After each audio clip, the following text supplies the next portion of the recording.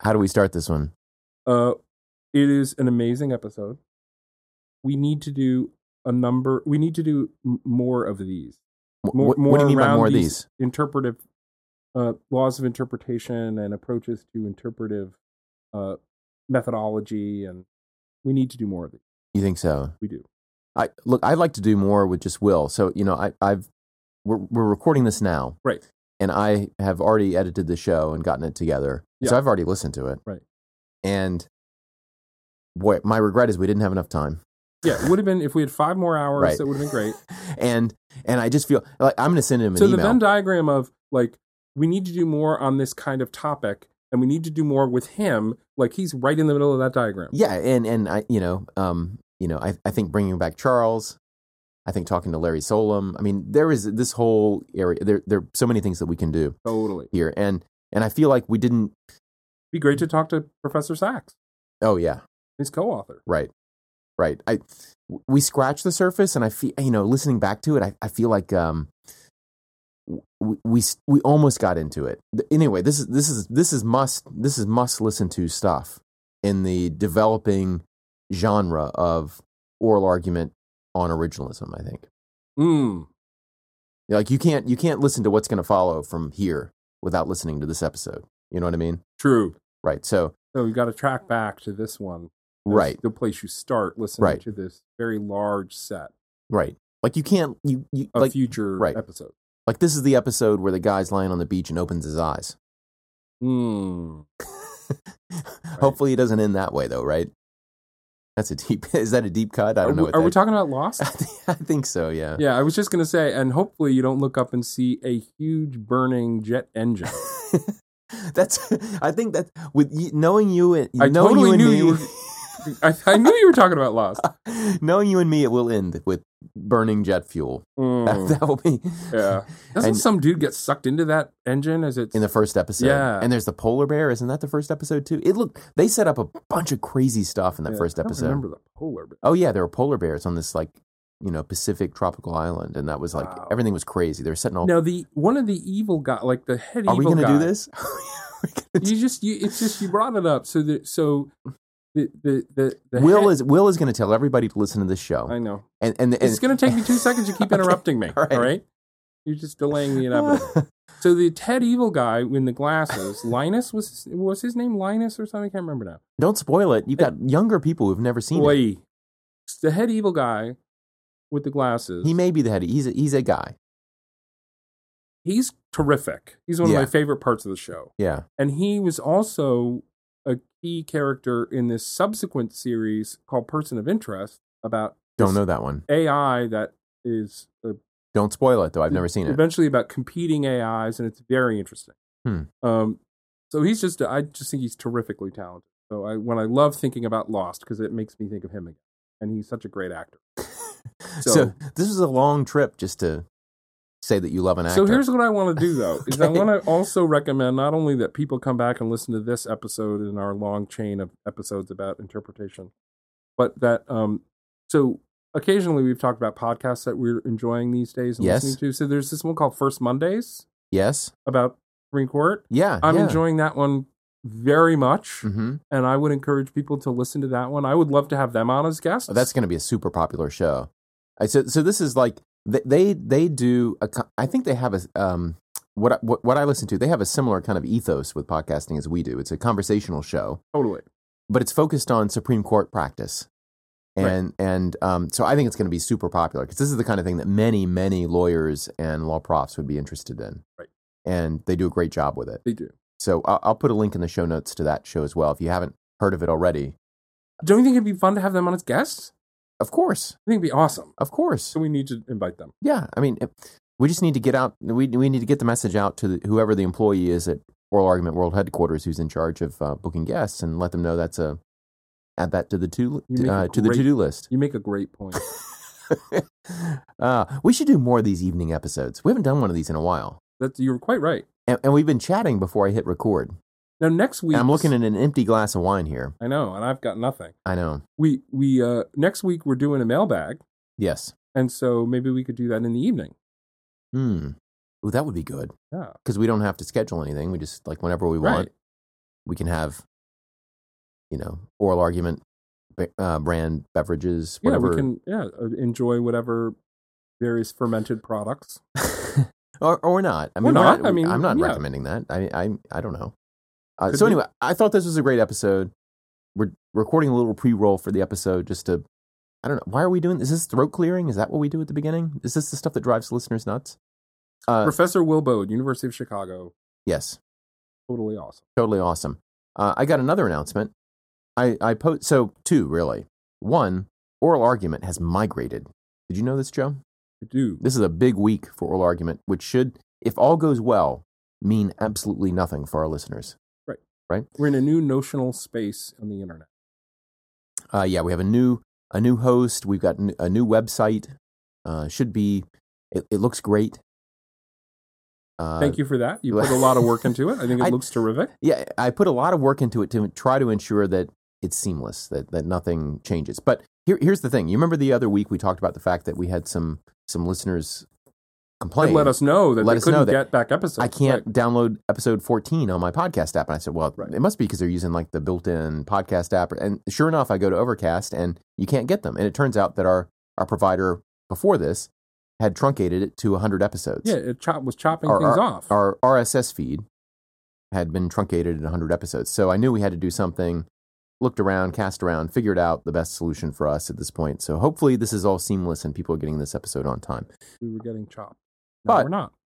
On our old website, which still hosts my blog, and the Oral Argument Index, which I'll continue to update with episodes and guests as they go along until our new site has similar capabilities.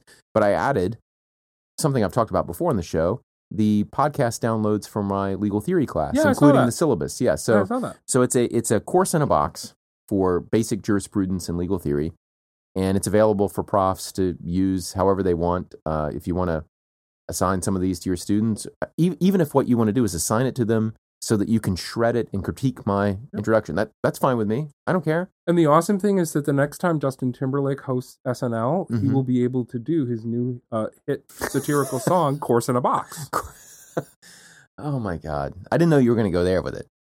I thought you were just going to, I thought it was going to be more of a sweaty balls kind of thing where they were going to make fun of my NPR voice. You say you didn't know, but you kind of knew. I didn't really know.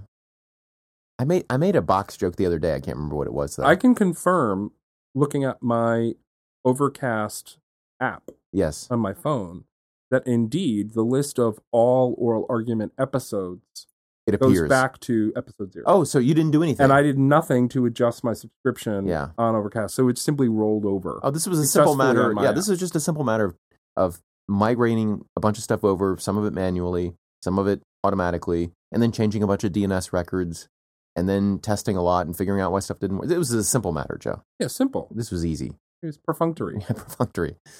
Merely ministerial. I put that out in the world for people. Including a syllabus with some links to the reading. So if you're interested in legal theory, maybe you're interested in that. Yeah, and you want a course in the box. Now you know where to go. Yeah, maybe I'll do more of these. I think we should do more courses in boxes. I agree. Yeah, I think we should do more of these. Anything else, Joe? Ooh. No, God, there's got to be something. I thought there was another announcement. Roll it. Boy, we've got some good emails stacking up, though, right? Roll it. We got some good emails stacking up. Oral Argument podcast at gmail.com. Oral Argument podcast at gmail.com. Or on the Twitters. We're Oral Argument on Twitter. And our new website. Won't be having any vines. Easy way to get to it. Won't be having any Oral Argument vines. No, we won't be doing that. Is oralargument.org. That's the new site. Also, oralargument.net will get there. They've always connected to the basic site before, but now they go directly to the podcast. Oralargument.org is the main one. And I think the ORG is why, because we got Oral Argument. It's Oral Argument, org. It all kind of goes together. Yeah. And in this show, of course, we tease Oral ArgCon. True, we did. But let's say no more. He's in the con. Okay. That's a great title. He's in the con. Too late. The show's already named. Oh. What? Should we say that this is the last show before the election? No. Sounds like we're connected. I think we are. Hey. How are you? This is Will? This is Will. So, Will, this has been a long time coming. I think you're coming onto this show. Did you hear the show where we suggested we needed a thoroughgoing originalist to take us to the woodshed? I did. I confessed several times earlier during the episode. I kept wanting to jump out of my chair and start shouting back. Only then did I realize you guys couldn't hear me.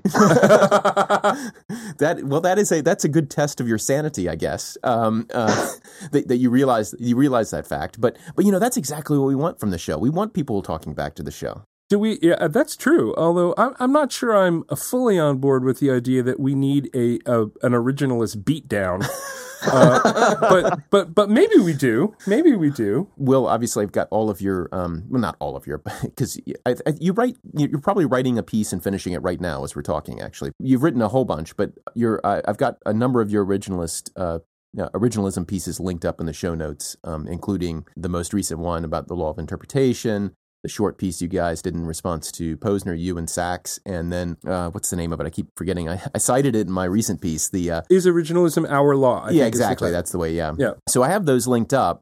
What's the best way to get into this, though? I think that your kind of positivist approach, at least we're starting from some of the same starting points. I think a commitment to kind of a Hardian idea about how law works and how acceptance works, but it leads you to, like I said, a thoroughgoing originalism. Do you want to kind of tell us like what that is, how your vision of it maybe is distinct from, say, Larry Solem's idea of what originalism is? Where do you want to start? So I will say, listening to the episode you guys did with Charles, I felt half the time, Christian, I felt like we agreed. Every time you said, surely the question of sort of what is our law in the sense of what is our Constitution is a question of positive law, right? How do we know it's the old document with the amendments rather than, the Articles of Confederation or the Confederate Constitution, right? We know that because that's the thing we all believe in as a matter of social practice. And then you can see how to interpret that is also a question of our modern social practice. How do we know we don't do, is this your example? We don't do the acrostic with the first letter of every word? Yeah, that's one example, but sure, yeah.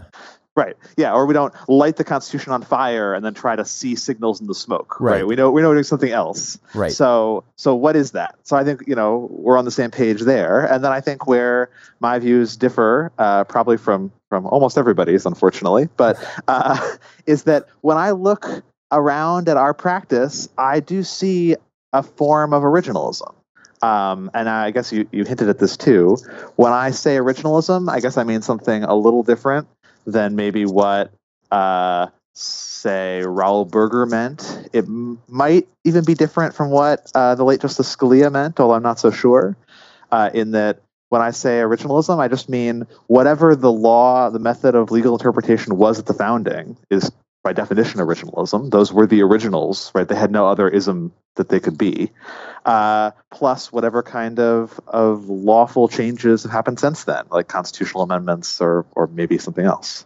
But you do more than just say that. So, when you read like Scalia's Tanner lectures or what he has in A Matter of Interpretation, like he gives a reason to think that originalism is the best method of interpretation. And it sounds in democracy, like it all flows from what I call in the piece that I wrote, like a level 4 principle of democracy. Democracy implies a certain institutional authority commitment, and that implies a certain method of interpretation. It kind of, you can chase it down. You do more, and you say that originalism is compelled by law, or it is the law. And you do that. Is it more or is it less? I mean, in a sense, you could say it's less in that you don't need a full-blown political theory. You just need to watch what people are doing, watch how they act, watch how they explain how they act. Yeah, exactly. I think it might be less. So look, I look around at other countries. I look at Israel, where, so far as I can tell, the constitutional method used there is not anything like what I think of as originalism. Same thing in some other countries. Some of them seem to be doing fine. Not all, but some of them seem to be doing just fine. So if you asked me sort of on a clean slate, should we be originalists or should we sort of, along with Jeremy Waldron, maybe just not have judicial review at all or do something else? I don't know. I don't know the answer to that question. But I do think that for now, our practice has settled on originalism, and we should go with it sort of presumptively until somebody successfully convinces us to change it. Now, before we get into like what that means, what does it mean to do originalism? Again, I think that the ground here, and the reason I say that it's more, and again we could quibble with it, is that you think that the law is what follows from an ultimate rule of recognition. So that there is some secondary rule, maybe it's the ultimate rule of recognition itself, which picks out originalist interpretation as a social rule. under our system of law. And departure from that rule is a grounds for criticism. This is a typical Hardian kind of approach to identifying law and law's contents. And so you say, when you look around, you not only see people with a convergent habit of using originalist methodologies, but you also see them using that as though they are bound. Their internal point of view is one of kind of seeing originalism as a guide for their conduct in interpretation. And you see people, you see a convergent habit of criticism of judges or other interpreters who depart from an originalist methodology. Is that the sense in which originalism is our law, that there in fact is a secondary rule that you observe from not only convergent practice, but that you actually observe a social rule? Yes, I think that's right. So it might be at a slightly even higher level of generality. So I don't think everybody who does this will even necessarily call it originalism, although Justice Kagan does, Justice Alito does. But think I think of it as a social practice of continuity with the founding. And I'm borrowing liberally from my co-author Steve Sachs when I say this, that nobody thinks there has been a legal revolution since the founding. There have been constitutional amendments, there have been big changes, but every change that anybody will rely on has some explanation of how that change is itself pedigreed lawfully back to the founding. The amendments are okay because they were adopted under Article 5, and Article 5 is in the original Constitution. The precedents are okay because they're part of stare decisis, and stare decisis has been with us since the beginning. Even Justice Breyer starts out Act of Liberty by telling us that this has been here since the beginning, and it's part of how the founders thought of the Constitution. And that's the social practice of continuity, which I think is a social rule among our lawmakers. So is Charles Barzun right to then query whether you ought to say more about the positivism that is underwriting the assertions that you're making? Does it matter whether it's Hart or Raz or the planning Shapiro theory or whatever, or does that? Because Charles seems to think it matters, but he also seems to think you don't think it matters. What do you think about that? Yeah, well, I love Charles's piece, and I welcome the invitation, and we certainly will be saying more, whether it's a good idea or not. And some of this is also about how do you write an article. So I will say, when I wrote the first piece, I spent a lot more time thinking about these jurisprudential problems, and not some of it made it into a really boring lit review section that I cut because nobody reads lit review sections. Some of it made it into long footnotes that I cut. So I think he's right to raise the questions. I don't think ultimately, it's part of how does jurisprudence work, I don't think ultimately these people, Hart or Shapiro or Raz, are like magicians or gods who we have to sort of like accept their teachings as one piece. So I think we could say Hart is mostly right about the way to think about these things, although there were brave men before Agamemnon and there were positivists before Hart. So yes, I think it's fine to say we should get into the jurisprudence, but I don't know that we have to like pick a team. You may not have to pick a team, but to the extent that you're making a claim about law's content, it implies a theory of law's content. And those thinkers chart out very different theories, although many of them positivist, all the ones you mentioned are positivist in one fashion or another, for identifying law and, a theory of how that identification works. And so it does seem like you've got to, that your reasons ultimately have to be grounded in, if those are different in one of them and not the others, right? So just to reframe the question, because so what does claiming that you're an originalist accomplish that denying that you would not accomplish? Yes. If readers care about philosophy, I'm happy to talk in terms of philosophy. Sometimes people don't. And we certainly are positivists. That's like jurisprudential question one. We've actually gotten a nice criticism from some people who are sort of natural law style originalists who are like, we like everything in the piece other than the positivism. I think that's an important debate to have, and we're on the positivist side. I don't think these thinkers are as different as maybe some people do, but a broad sort of we're Hartians in the broad sense. Not necessarily agreeing with everything Hart ever wrote, but we're generally on board with the approach and the concept of law. That's where we're going to go. Then, Joe, you ask, so what does this do, right? So what does it mean to be an originalist, or is this a kind of, what would it mean not to be an originalist? Is that right? Yeah, because, and I ask it that way because, there's one sense in which you seem to me to quite obviously not be one. Which is the sense of an originalist is, and you've already mentioned one of them, right? An originalist is a sort of anti-racist right-winger from the 70s bleeding into the 80s, who wants to create a political cudgel and is named, Burger, Bork, or Mies, and who's trying to make a particular statement about the Warren Court and maybe a little bit of the Burger Court. And you're obviously not one of those people. In terms of legitimacy. Correct. And in that sense, there probably aren't all that many serious originalists left in the academic conversation in the literature from the 2000s and the 20-teens. But that's not all that interesting to say I'm not an originalist in that sense. It will be, so few people are. So what's at stake now in the label? Yeah, so two things, I think. So one thing, and maybe these are the same thing said two different ways. So one thing is that what's at stake is subscribing to a particular theory of how constitutional law can change. So I think originalists, certainly I do, think constitutional law can change, but it's important that change take place either through the amendment process or through other things that were also allowed at the founding. So it's a theory of when legal change is okay. A different way of putting it is it's a theory that a lot actually rides. A lot of these claims about law are falsifiable on the basis of history. So originalism could be open to the possibility that Blaisdell is right about the Contracts Clause, or that Obergefell is right about the right to same-sex marriage. But those questions will actually rest on what did the framers of the Contract Clause think, or what kind of law were they making, what was going on when the 14th Amendment was adopted. So originalism sort of requires you or commits you to doing the work and to seeing what those answers really are. And I think that's very interesting and compelling, and I really like the originalism has bite points that you and Sachs have made in this recent Greenbag piece, and the sense in which Posner is getting really kind of weird and in a way lazy in the assertions he's been making, these very grand assertions about how everyone else is a totally daffy twit.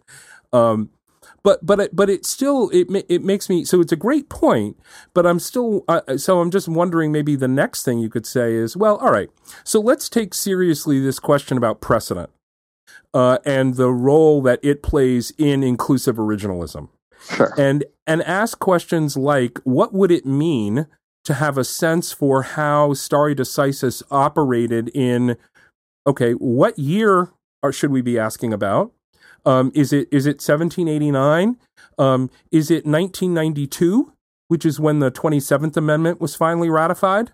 Because I've got questions about the extent to which every amendment's ratification ratifies everything that's happened in law up to that date. What date matters, and assuming we know what date matters, how do we figure out what, quote, stare decisis meant at that time? Okay, so can we talk about amendments first? Because actually, this was the first moment in the last episode that I thought I really wanted to say something. This is when you started yelling it into the void. I get it. The first time. The other people at the gym looked at me like I was kind of weird. So I totally with you that the framers are not just the people in 1789, because there are a bunch of amendments framed at different times, and we don't talk about John Bingham enough. I think originalists talk about John Bingham more than anybody else, but we don't talk about John Bingham enough. Right. And even I'll give you 1992. So when thinking about a particular amendment, we want to know at the time that amendment was adopted, what kind of law did it make? And then I think you're right. That raises for us two questions, which is sort of how far should we look back and how big should we look back? So when we adopt an amendment in 1868, are we just sort of necessarily strapping ourselves to whatever the 1789 framers did, or could we be doing something different? And I think we could be doing something different. I think the rules for interpreting the 14th Amendment probably are a little different from the rules for interpreting the Bill of Rights or Article 1. And even the Supreme Court does this sometimes in its sovereign immunity cases, where it says, maybe Congress has power to abrogate sovereign immunity under the 14th Amendment when it wouldn't under its Article 1 powers. Mm-hmm. Then you guys also hinted at this. Should that go broader, right? Does the 14th Amendment not just have the 1868 meaning for the 14th Amendment, but does it retroactively readopt and sort of like rewash the whole Constitution according to those new principles, right? Should we see the 14th Amendment as the refounding of the entire country and the entire Constitution. Under some theory, maybe like Amar's theory, right? Akhil Amar takes this grand narrative theory of what was going on, and a restructuring. And equally importantly, how would we go about answering the question? Not just what is the answer to the question, but how would we even know the answer to the question? Right. So, and I think that's a thing that could happen. I think the way to answer the question is to look at how did people think, what was the public understanding of the amendment at the time? Because I think you can sometimes have an amendment that's understood to be really we're starting over, and you can sometimes have an amendment that's understood to be we're buying into the system. And if you look at the adoption, especially in Reconstruction, this was actually a little bit of an open debate. There were some people who thought, no, we should start over. The original Constitution is so tainted with the original sin of slavery that we should start over. And the people who won were the moderates who said, I don't think we need to start over. I think the system's okay as long as we make some big fixes. But I think that's a question you answer by looking at looking into the past and looking at what the law and political theory of that time was. Now that surprises me a little, because I would think that the way you would have started your answer would be, how did lawyers and judges, more importantly judges, because they're officials, right? How did officials in the wake of the amendment act on this question to the extent that the evidence provides, some insight into that, right? So not what people were thinking or saying before it got adopted, but how people started acting as officials that would reflect their internal point of view about the status of this question. This is always tricky because we have the positivist originalist has these multiple layers of time. So really the first question is always about 2016. What do officials in 2016, what are we committed to? Maybe not even just officials, maybe everybody, but what are we committed to as a matter of law today? So that's always the positivist question, right? That's the Harshen question. And then I think for reasons we've written about that what we're committed to is looking back. So we're committed to looking back to when the amendments are adopted, because we see that as the key act of lawmaking, is when the amendment is proposed and then ratified. So then the question is, what did those lawmakers do? What kind of law did they make? They are the lawmakers who we today agree to look at. The people right afterwards, the people who implemented that law, or in the cases of the 14th Amendment, often nullified that law, I think they're interesting more for historical purposes than legal purposes, right? Because they're not our lawmakers anymore. We don't have the slaughterhouse court around anymore. And they're not the people that we today have agreed to see as lawmakers. We see the ratification as the key moment of lawmaking. When I look at a Supreme Court battle over, let's just take a hard case for a second and separate whether easy cases and hard cases make a big difference here. But just take a hard case of interpretation. And I see Justice Breyer you'll admit that there are non-originalist opinions that come out of the Supreme Court, right? I mean, there will be sometimes originalist rhetoric. There'll be some nod to an original moment. But it certainly is the case that there are non-originalist opinions. Now, when that happens, I often see dissents from formerly someone like Scalia or someone else who will say that, this breaks with our tradition, and here's what people were thinking at the time, or here's how they thought of this at the time. And that's a reason to dissent, right? They cite originalism as a reason to dissent from the majority opinion. In one sense, you could say that's consistent with the idea that what the dissent is doing is citing the breaking of a social rule by the majority, right? The social rule is that you have to look to not only originalist meanings, but originalist methods of interpretation, because that's also part of our law. So you could cite that. But I wonder if dissenting is different from criticizing from departure from an ultimate rule of recognition. Because after this happens, the dissent will dissent, but it will adhere to the fact that what the majority did was in fact valid. You don't see the Supreme Court erupting into fistfights or dissolving as an institution, right? There's an agreement to disagree, which seems to me even more basic than any particular commitment to a method of interpretation. So no, I look, I don't think that to resist something, to say that something is against the law, you necessarily have to take up arms against it. Sometimes you can criticize it, but then we also move on. But I guess I'm still stuck at the premise. I'm actually not as sure as you are that Justice Breyer has ever written a non-originalist opinion. So I look at Noel Canning, right? Was probably the last time that Justice Scalia flipped out on Justice Breyer for not being an originalist.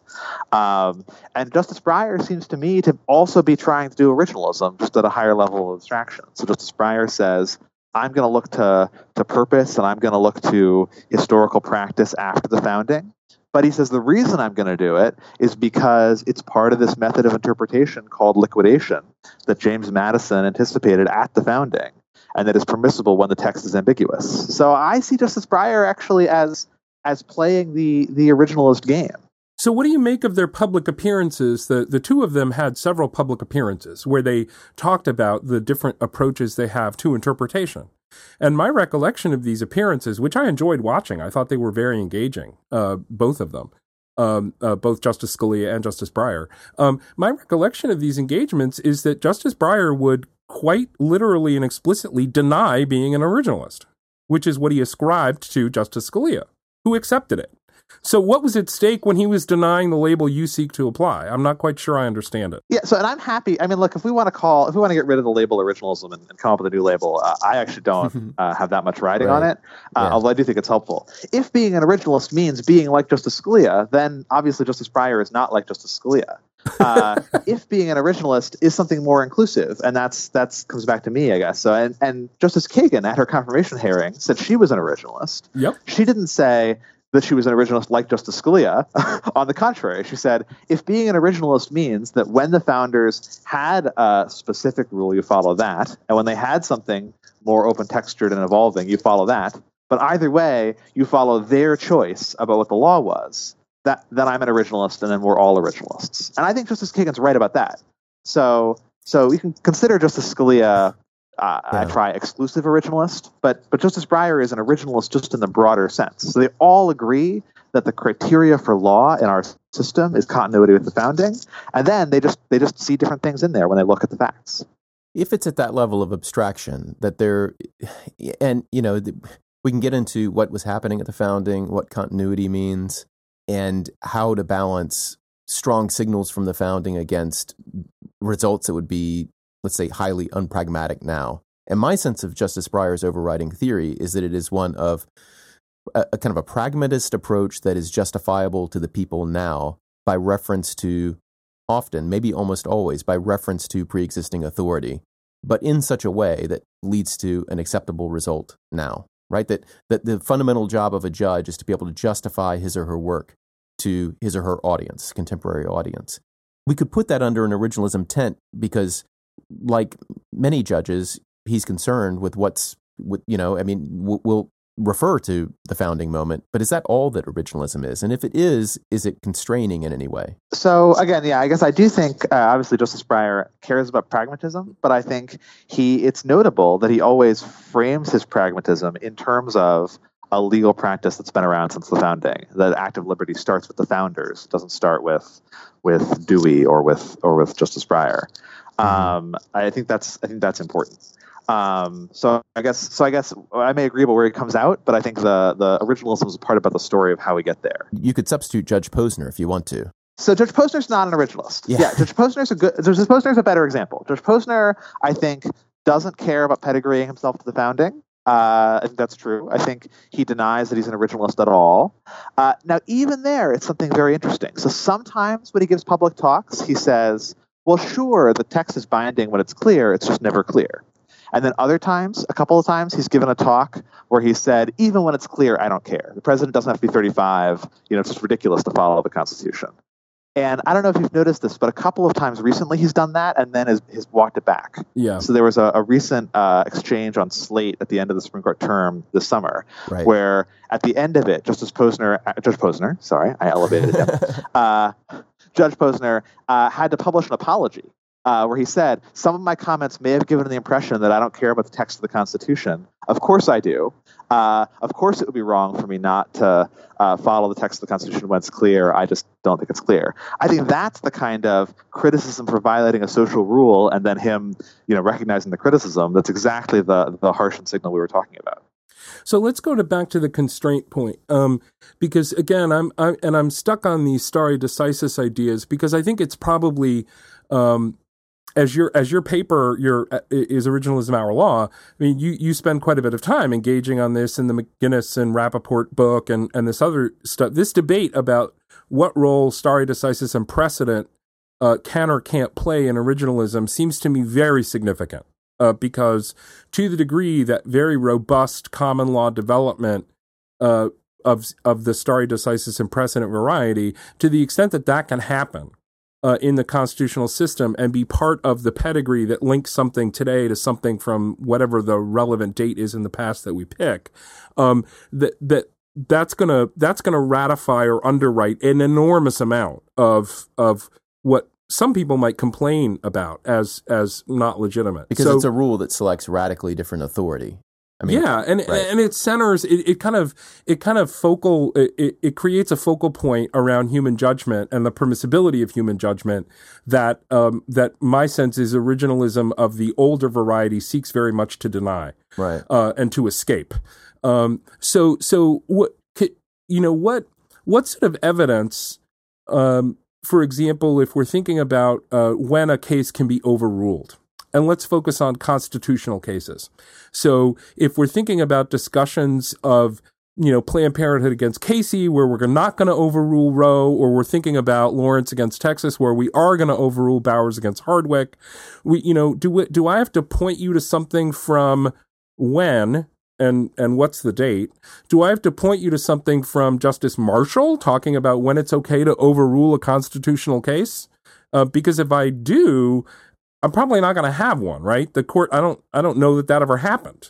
So first of all, I'll say there is more of that stuff than you'd think, and actually, this is an area where people are still writing. Some of it's not Justice Marshall, some of it's James Madison, who wrote a lot about settlement or liquidation of meaning and when things could be fixed. So it doesn't have to be a case. It doesn't have to be a case. It doesn't have to be evidence that an official... So Madison, as president, worried about this too, because precedent is not a problem that is only for judges. Everybody in the government has to interpret the Constitution. And so Madison, as president, worried a lot about, he thought the National Bank was unconstitutional. He'd fought against it in Congress, but he'd lost. And then as president, must he veto the new bank bills, or could he sort of adhere to the precedent that the bank was okay? And he thought he could adhere to the precedent that the bank was okay, and he had reasons. He actually wrote extensively about why, in terms of precedent and in terms of what the theory of precedent was. So I think we have a lot of stuff back then. But let me just say, I don't think we have to look only at that, because I do think if precedent is sort of a rule of common law or general law, then we've also got the question of, can the details of that precedent change a little bit over time, right? So tort law is not the same as it was in 1789, and that's okay. And so we also could say maybe the rules of the principles of precedent are eternal, but the details of the doctrine maybe change a little bit from decade to decade.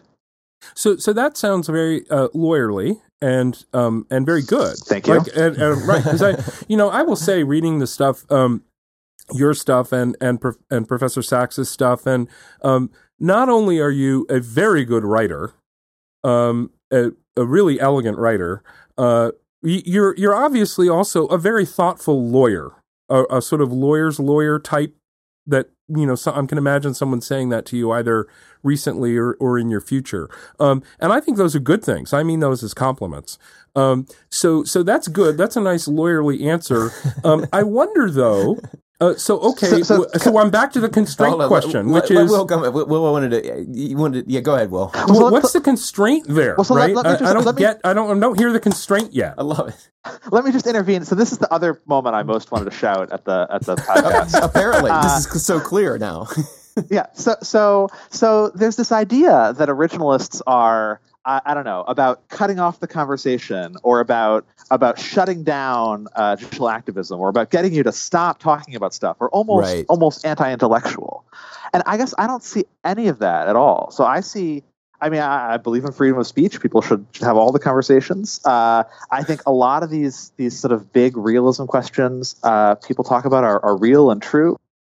And originalism is the legal project of figuring out what to do with all that stuff that's going on, and trying to figure out what pieces of this judges and lawyers should actually focus on and actually do the work. So it's more about trying to kind of find the pattern in the chaos, than it is about trying to impose rules or drop rocks on judges who are doing things wrong. Yeah, but see, this is interesting because I think it's around page 60 of your paper with Sachs where you start talking about the gap between now I'm losing some of my words here, but there's sort of the gap between it's your discussion of the construction zone in Larry Solem's work, and you refer to this notion of a gap between interpretation and construction as being a quote catastrophe. Right? That someone could worry about, and you say, people could be forgiven for thinking that this is a catastrophe. And of course, my immediate thought was, no, they can't be forgiven for thinking that. That's uncommonly stupid to think that's a catastrophe. Why? Right? Of course, it's not a catastrophe. It's human. It's a situs of human judgment in law. Ever has it been thus? So I don't. I'm glad to hear you describe what you describe now, but it's a little surprising to me. Did Steve write that paragraph or you?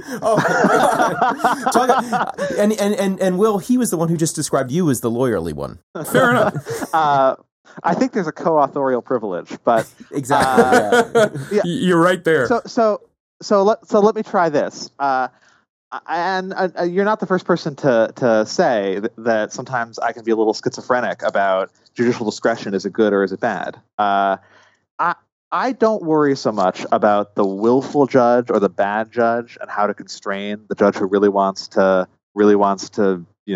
be political. In part because I don't think there's anything you can do about that. The judges who really want to be political, no parchment barriers will stop them. But I spend a lot of time worrying about the puzzled judge who wants to get it right and who wants to be told, where do I go to get it right? Like, what book do I look at? What kind of thing do I look for? How do I resolve this case? And who's not reassured by being told, use your judgment. Because they say, yeah, well, that's what I'm here for your help with. What should I be judging when I use my judgment? And so I guess that's where I think things like originalism can help a lot, is by giving the judges who want to get to the right answer the right questions to ask and the right facts to look at about where to look. And that's the potential catastrophe in construction, just being, well, the text is ambiguous, so, build it. And the judge says, well, thank you, but what are the plans? Yeah, and that's kind of a humanist. I mean, that's a very humanist perspective and an empathetic perspective, and I think it's very valuable that this is a genuine quandary. A person who's given the great responsibility, the heavy burden of making these judgments, that's a quandary that person could genuinely have. I mean, I kind of flash on this amazing radio story. I can't remember which podcast it was, but it might be the Radio Labs thing they have done about Supreme Court cases where I think they did an episode about poor Justice Whitaker, who's and Baker against Carr just kind of breaks the guy. Right. Yeah. Right. And there's a real, I mean, that's a story of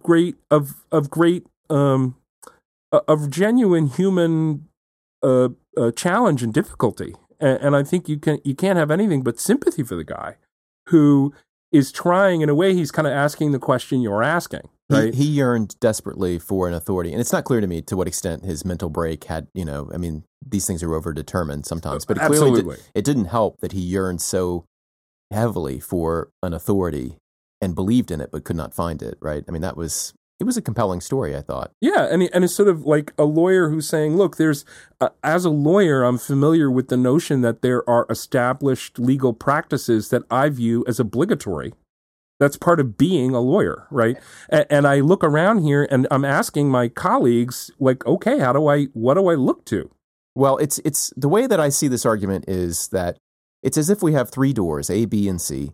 And Will, taking the positivist spin on originalism, is saying there is some instruction out there. There's something written down out there. And what I observe are lots of people looking at that thing and going through door B and not door A and C. And further, talking to each other and saying, looking at the thing, looking up and saying, you should go through door B, right? And observing that, I then conclude through this kind of Hardian technique, theory really, that one should go through door B. That's the way one should interpret the document. And the document speaks to doors. It tells you which door to go through, right? And in some way, it is an authority. It directs at least the inquiry, right? Now that you're going through door B, we can argue about what we should do after that or how we should walk through it or in what way. But but at the very least, it kind of it canalizes the inquiry. So can I be a little harder on myself than that? I think you have a mix of people. So I think some people go through door B and some people go through door A, and every once in a while somebody goes through door C. Yeah. But what you see all along is everybody talking to each other in the entryway as they look at all the doors, and you see the people who go through door A saying the document definitely tells us to go through door A, and then you see the people going through door B being like, you're an idiot. The document tells us to go through door B. And then you see occasionally the door C people being like, I don't know what you guys are smoking. And the document tells you to go through door C. So you see different doors, but you have a collective conversation in which everybody agrees that the question is which door is the document pointing to, and we just disagree about where the document points. But it's the and I have a hard time talking about this without getting into my whole theory about it. So I'm not going to do that. I promise you I'm going to focus on what you've done here. But let's just assume that we got door A through, and what I see is a bunch of people doing what you've described, but then another person finding a book which describes a bunch of people early on as going through door A, and before the document was even written, people going through door C. You find the occasional judge now going through door C and it says, I don't even care what the document says. Most people are saying they do care what the document says, and go through door B, but a few go through door A. And then another person does a study which says if you just show this document to a person on the street, they'll say, oh, obviously door C. And then we have evidence from in between when the document was written and now of people going through maybe door D, which has now been taken down and destroyed and no one can go through it anymore, right? So it seems to me that it's at least possible to imagine this kind of ridiculous scenario. And it does seem to describe our practice, right? Yeah, I mean, I actually agree with much of that picture. I guess I'll say, I mean, is it the right time to say it? I could be wrong about all this, right? It could be that our practice doesn't actually have a law of interpretation, and that when Justice Breyer and the late Justice Scalia disagreed, contrary to my view that they were all kind of meta-originalists, that they just weren't, and there was no law there, and their attempts to act like they were engaged in a common project were wrong. That could be right. There's nothing magical about human capabilities or legal interpretation that means it'll all work out. I think it's not true. I think there is something more there, that we're all engaged in the same project, and that I have the best picture of what that project is.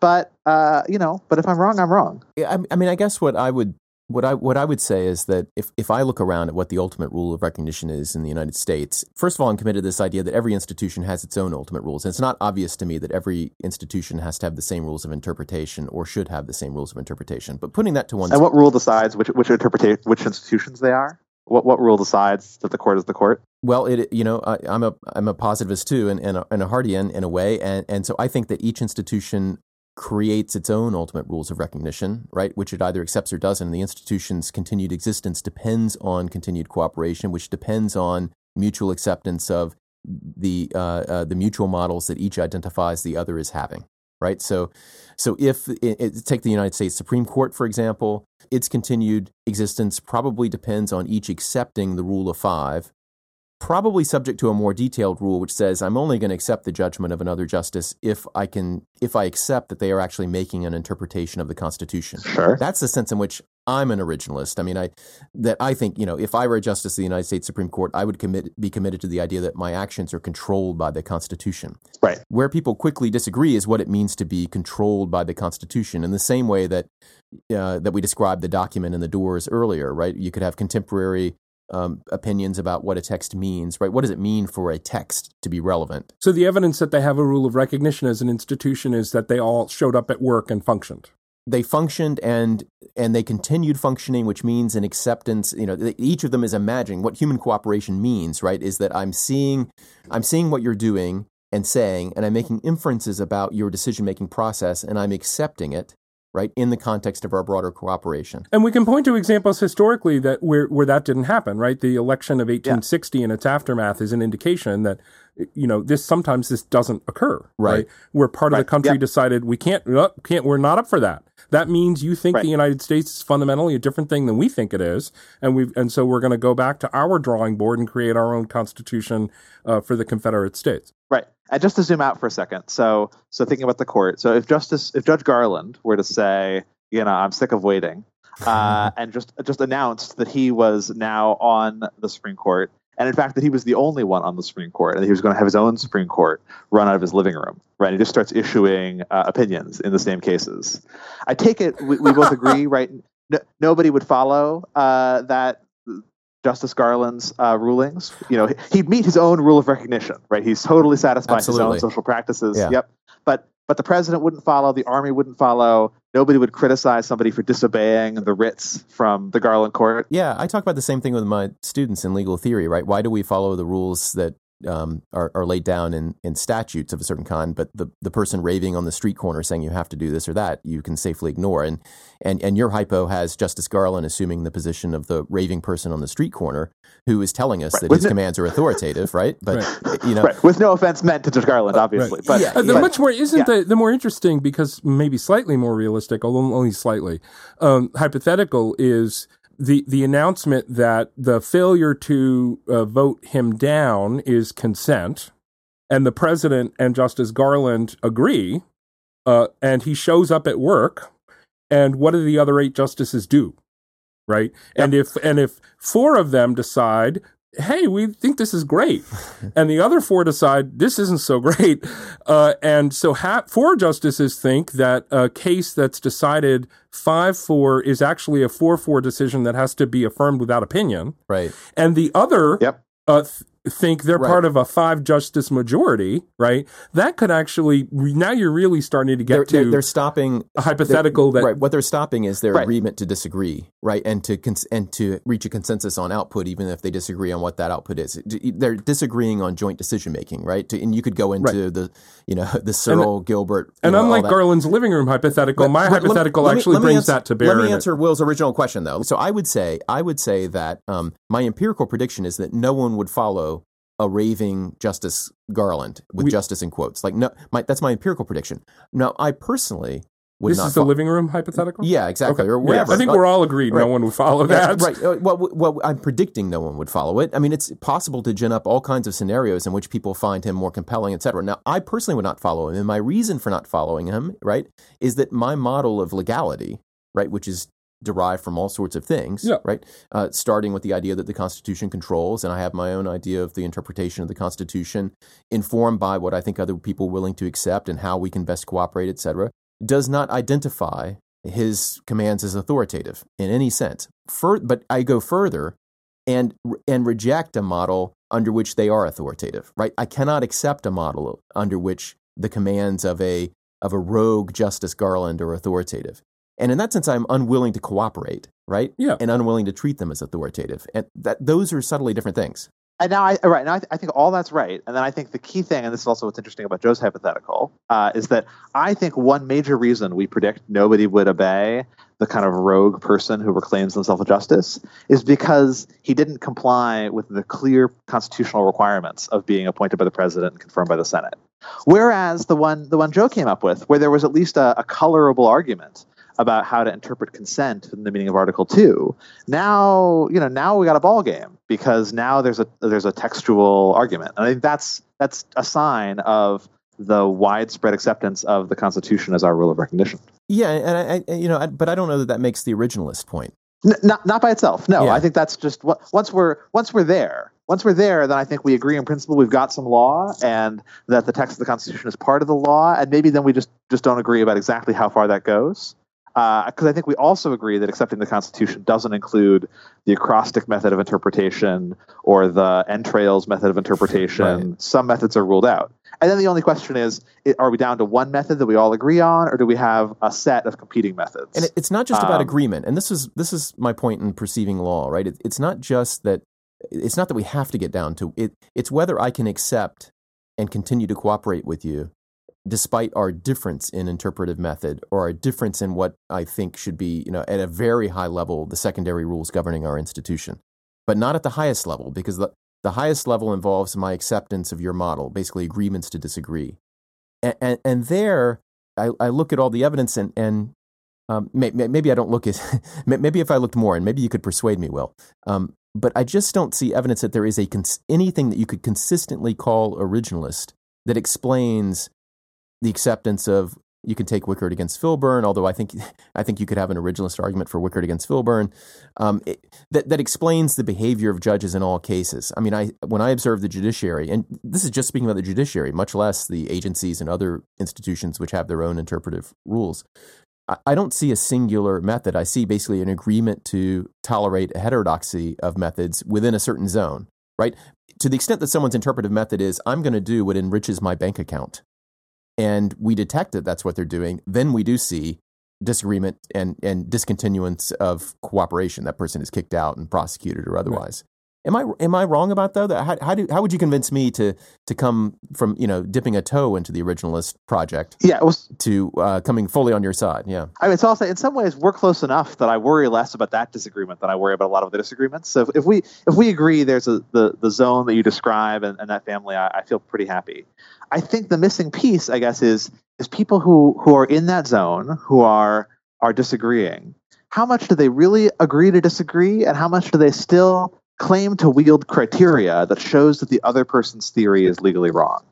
And I guess when I see people complaining that Justice Scalia was acting contrary to our traditions, or when I see Justice Breyer worrying about whether active liberty is part of a tradition going back to the founding, I see some evidence that there isn't totally just agreement to disagree, but people are still also trying to apply some kind of meta rule that says who's right and who's wrong. If they really agreed to disagree, nobody would bother to criticize Justice Thomas. Did we talk about that monopoly example in the show with Charles, or did we not talk about it? I don't think so, no. This is the one I use in the piece as well, and I also use with the students a lot. I think if we shift to games and game playing, it kind of uncovers some things. I argue it does. But yes. So imagine a bunch of people playing Monopoly, and some people play, as you know, where when you have to pay income tax and stuff, you put that money under free parking and you inject a bit of gambling into the whole thing. And that's fun because people love gambling, right? Yep. Some people don't play that way. Some people play according to the auction rule, where if you land on a piece of property and you decide not to buy it, then it goes up for auction and it goes to the highest bidder. And there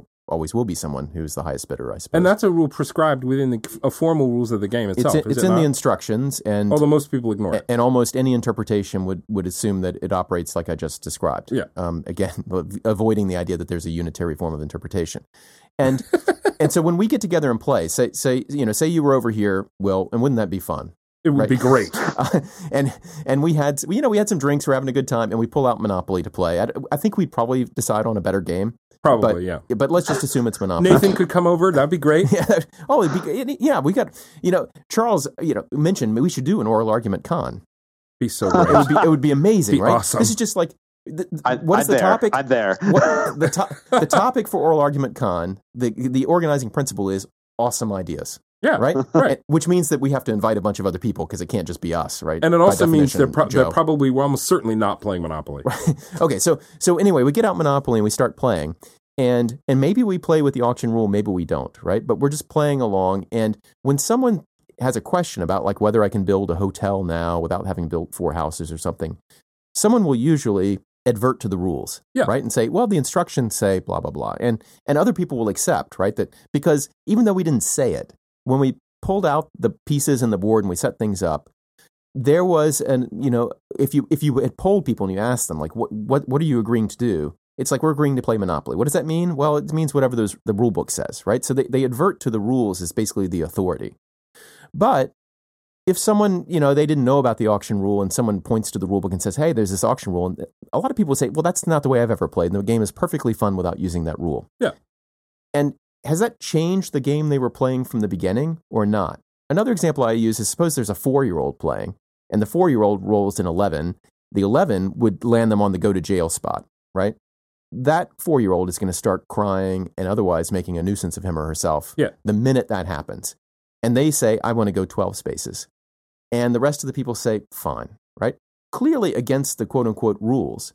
But after that happens, can you say that those people aren't playing the game? Can you say that they've broken their fundamental rule? Or in fact, has the rule been more complicated all along? What is the authority? One thing you got to do first, though, is figure out what you're going to do with me, because I'm pitching a fit about letting the kid go 12. Well, when I said 4-year-old, I was actually referring to you all along. So I think one little question is whether people accept it but think it's wrong or think it's okay. So the whatever it is, the 4-year-old roll, is that a rule they'll continue to apply in the future when the 4-year-old rolls the dice again, or are they just doing this one time and they have some sort of like stare decisis rule that like even if we broke the rules once, we move on. Right. I'm assuming we're going to do it again because we want to avoid temper tantrums in the future too. So yeah, it's a slightly different game. It's Monopoly Prime. right? It's Monopoly Prime with a new house rule.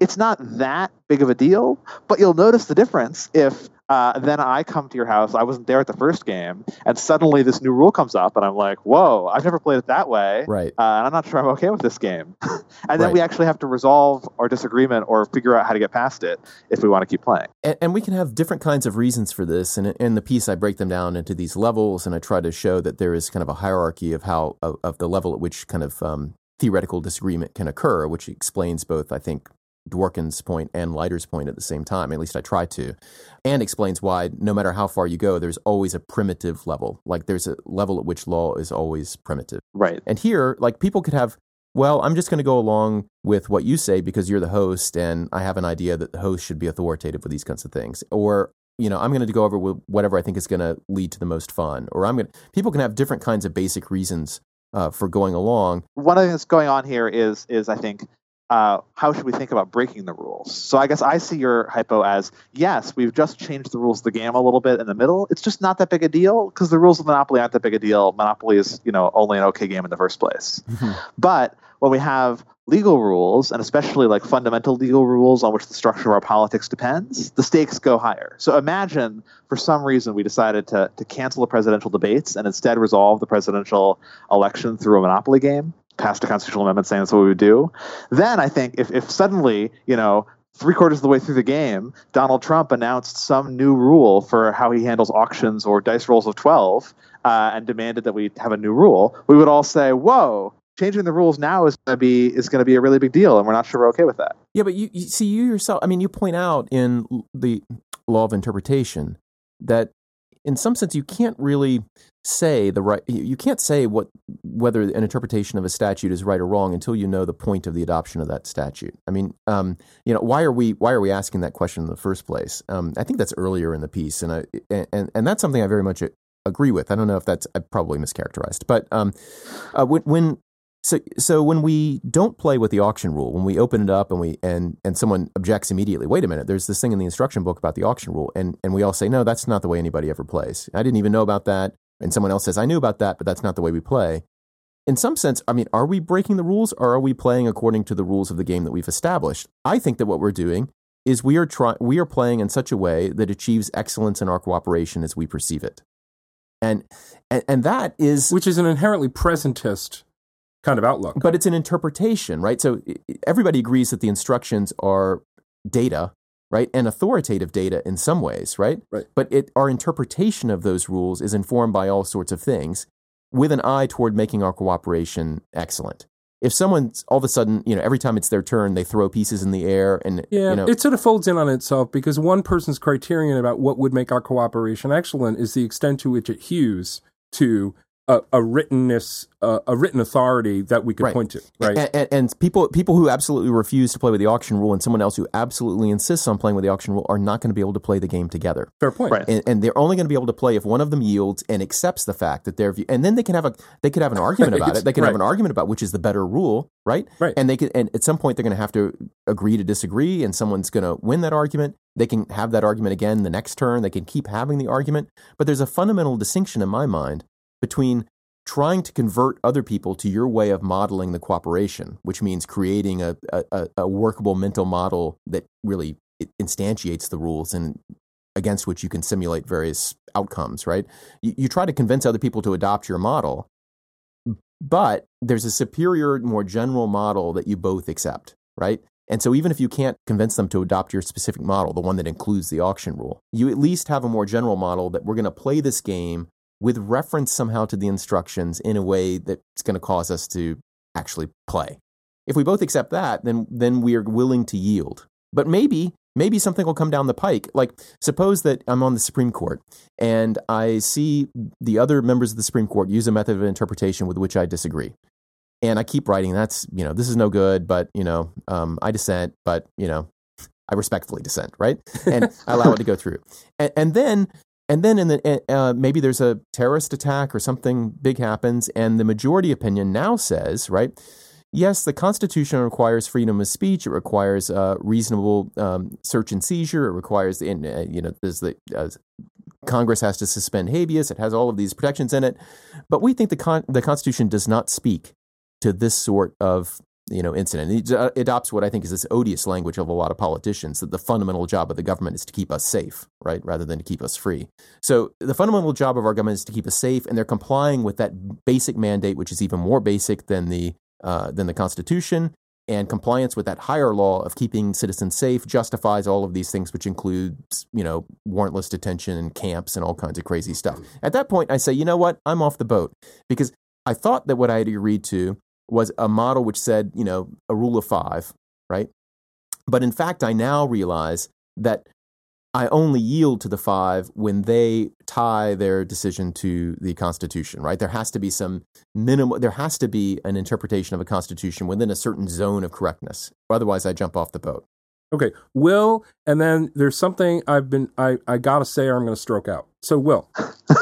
I don't want to cause a medical problem here, so if you want to go, I'll just say I think I like a lot of that picture. I think for me, the meta picture I see is not human excellence, but is continuity with the founding, is this commitment to the sense that we're still engaged in the same constitutional project we were at the founding, and you have to have a theory of how you got back there. And then we have lots of sub-disagreements within that where we disagree about which ones reach that. But I think actually I agree with a lot of that picture. And one other thing I'm struck by is the reminder that often a lot of us are engaged in jurisprudence without even knowing it. Right. Like we have implicit jurisprudential commitments and implicit a sense of what the law is and how those things work without ever reading Hart or Raz or anything like that. And that's, I'll say, part of why at first in these papers I tried not to get into that either, because I was trying to write in the register that lawyers think about these problems. I think jurisprudence actually is really illuminating, because suddenly when the conflicts come up, you want to scratch under and see what's going on. But I think a lot of people never think about it in these terms, and your examples actually show us why. And it just makes things, I think it makes everything a little bit clearer when you observe that, your jurisprudential commitment, which is basically your commitment to that set of reasons that causes you to select certain things as the law and certain things as not being the law, right? Your conception of what it means to be the law, the conception of authority, like these are always operating, and either you surface those things or you don't, right? Right. Okay. So yes. Joe's about to stroke out, as he said. Right. So the monopoly example, the rules. One thing I was realizing as you were describing it is that, and it relates, I think, to Will's point about continuity through time and the salience of that value. That one thing that the writtenness of the rules and resort to the rules could assist with in cooperating and fostering cooperation is it's a way for the new arrival to be assured that the old hand isn't just acting self-interestedly, right? When the new arrival is trying to learn what to do and how to do it, they might worry, maybe not, who knows, but they might, in a given fact scenario, worry that the old hand who says, the way to do it is this, right, is acting out of self-interest. This, you and I have talked a bunch of times before, Christian, about the sort of the way in which some people might. It seems as if they worry a lot about whether they're being a chump or not, right? And so I'm sort of describing the chump anxious person. And we've described this, frankly, as like within us all. I mean, you can always locate this within a human being, like the conservative impulse in us all versus the more liberal and open impulse in us all. Right? The conservative impulse is like, even if it hurts us all, I don't want to be a chump, right? And the liberal impulse is, I just have to make peace with being a chump. Right? Didn't we talk about it that way? We have talked about it that way. Although I don't think it has to have that valence for the point I'm about to make, which is that for the person who is a new arrival, the written rules and resort to the rules is a way to coordinate and worry a lot less about whether the old hand is acting self-interestedly. Because the rules show that there's at least a way to talk to each other that the rules indicate, if we have enough language in common to both look at them and reach something like agreement about what they mean, that there's a way to sort of get past the self-interest worry. That ability to have old hands and new arrivals playing together and cooperating is writ large an important point about continuity over time. That's Shapiro's theory. And the writtenness of rules to help assist with continuity through time. And to Will's point about that, the salience of that and the importance of that. Now, what's interesting to me, and perhaps in this connection, and is perhaps my single biggest kind of doubt about the original status of originalism in the 17 whatevers, is that I just don't see a lot of evidence that the people from that era acted as if they believed that people would 100 years later or even 50 years later worry a whole lot about what the original group of folks thought. That if they had thought that people in the deep future would be worrying about it, they would have behaved with respect to writtenness in a much more complex, deep, and thoroughgoing way than they appear to have done. So that's my own personal source of skepticism about originalism, is that I just don't see, if I were an originalist in 1790, I would have acted very differently than they seem to have acted to me. But that's just really more about me than anybody else. I like the continuity point. I like the coordinating through time point. I think it's really important. So I don't know if you guys follow the literature on Madison, or Mary Bilder at Boston has this great new book called Madison's Hand, on his revisions of his notes of the Constitutional Convention. But Madison, over the course of his life, was obsessed with setting out carefully the record of what happened at the Constitutional Convention in a sometimes self-serving way, precisely because he was worried that, or hoped that people would take what he said and what happened at the convention seriously. I mean, he would publicly say, what happened at the convention is not the most important thing. It's what the ratifiers did that really mattered. But he also acted as if he thought what happened at the convention was really important, which is both why he kept his notes so carefully and also played with them in the way he did. Because the struggle over interpretation and the right way of interpreting was a live issue then as it is now, as you point out in the piece, right? Right. I mean, and at different levels of abstraction. So even Madison was writing about this inclusive versus exclusive originalism problem. He says at various places, strict construction of the Constitution is wrong. You shouldn't interpret it with the strictness that you give to a penal statute. But at the same time, you shouldn't interpret the Constitution with such latitude that anything goes. There has to be this intermediate amount of strictness that's sort of true to the fundamental principles and text and understood meaning of the Constitution. What Joe said actually reminded me of a different and interesting point, which is I still think it's true. It's just deeply true that the people at the founding were not necessarily thinking about 100 years out. They had more immediate concerns, like could they hold the country together despite sectional conflicts over slavery long enough to not get attacked by all the European powers and survive the next winter? I think that's deeply true, and that's where the positivism comes in. It's not because of them that we use the Constitution as the framework for government today, right? It's because of us, right. And we've chosen to do that, even if we're making more of it than they expected. And so what is your account of legal change? If the reason to be originalist is because we observe people acting from the internal point of view and I know that if Charles is listening, he's going to get upset at the constant reference to the internal-external distinction. But if we observe people acting from that point of view as originalists, and we conclude from that actually is our rule of recognition, that originalism is what picks out and certain interpretations as the correct ones, then we could change that tomorrow, right? If someone made a convincing enough case that originalism is a bad idea, and for example, you should interpret texts, but you should interpret them from a contemporary perspective. And the reason to do that is because as you are closer in time to the enactment, the contemporary view will more closely follow maybe the original meaning because it's closer in time, and that the fidelity to the original meaning naturally decays over time as language and problems and other things change people's attitudes toward that text. And that's what you want, because because basically kind of an anti-entrenchment thing, even for constitutions, right? That no present people should be slaves to the past, and the degree of dead hand control will naturally wane with. Now I'm not putting that forward as a theory right now. I'm just suggesting that if I can make that argument and convince enough people, then maybe people would change their minds, and then we would observe something different about people's actions from the internal point of view with respect to interpretation. And so are you making the argument that we should not change? In other words, that what you observe positively is what should be happening? Or are you making the argument that just is what's happening, and therefore originalism is the right method to apply now. Do you get my distinction? Yeah, no. So I'm pretty open-minded. I mean, I think some of the normative arguments in favor of originalism have some things going for them, but I'm genuinely not sure whether we should change to something else, whether we can do better. So I think that's right. I think the exhilarating thing of being a positivist is you have to be open to change.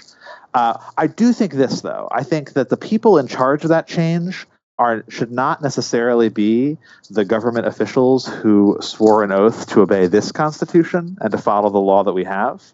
So I think when we ask people to become judges and to take their oath of office, and we give them this terrifying power to like lock people up or order them executed or strike down major federal statutes, I think we're giving that to them with the promise that they're not going to go crazy and change the rules. So I think if we, the people, wanted to change them, that's one thing. But I think judges have taken a promise not to do that. But you see, as a justice, maybe I could say, I'm now convinced that our method of interpretation, though what people do, is an error and would be better done another way. And so I'm going to dissent. My dissent here, though, will have the effect only of dissenting and suggesting an alternate way, and it will not be until I convince 4 other justices that we will adopt a different form of interpretation. And the effect of that dissent is then to signal that in the future there could be a different attitude toward interpretation, which reflects a commitment to a different rule. So wouldn't that be exactly the right way to shift? Would be for me to dissent from an originalist opinion and say I think there's another way to do it if I were so committed to change? I mean, so that might be descriptively the way it happens. I'm normatively troubled by it because I think when judges take an oath, take their judicial oath, they are making a promise to follow the law that we have. So I think when you as a judge say, well, now that I'm here, I wish I hadn't made that promise. I see something better to do. I think the answer should be, too bad, you promised. We might not have given you this job if you hadn't promised. Yeah, but the law we have includes change as a backdrop. That's why I was trying to get at what the theory of change was. Yeah, so our theory of change, my theory of change is one that does not give judges the power to change the law. Right. I think judges are supposed to, there's lots of discretion involved. We've talked about that. But the judges are not supposed to be the ones who say, well, I think we can do better. Because nobody made judges king of the Constitution. But all right, hold on. We could talk for another hour. I would love to talk for another hour. And in fact, I think we should commit right now to the idea of an oral argument con. Where there could be cosplay. I'm not saying there can't be cosplay, but sold. But look, I got to make this point because I know we're out of time. But my daughter is going to kill me if I don't get her to this test. I understand. Okay, and it just seems to me that this very most recent exchange and the debate about what does and doesn't constitute changing the law and how that connects to precedent and stare decisis, it proves to me that Charles ultimately is correct about the fact that this is really question marks all the way down. I knew you were going to drop a bomb, and it would be unfair not to let Will respond, and yet I am. It's not unfair because it's an internal conversation. We're going to come back. We're going to talk again. Last word to Will. Last word to Will. Maybe you should have me and Charles back sometime, and we can duke it out together. I think we should do that. Awesome. All 4. We sold. I'd love to do that live too. Boy, that'd be great. But at the very least, we should do another episode because, Will, I feel like we've shortchanged you because there's so many great ideas here. And, thanks for joining us. And in shortchanging him, we've shortchanged America. Let's just... You guys are better than anybody else I've talked to at seeing all these levels. So thank you. That's really nice of you to say. And I really do want to thank you for these pieces, not the least of which you really you gave me a view of originalism that really helped me write the last piece and has helped me to engage more deeply between you and Larry Solom and a bunch of other, I don't want to shortchange anybody, but it's like, this is a great time to be alive and thinking about these problems. So thanks for that. Thank you. Thank you. All right, I'm going to hit stop.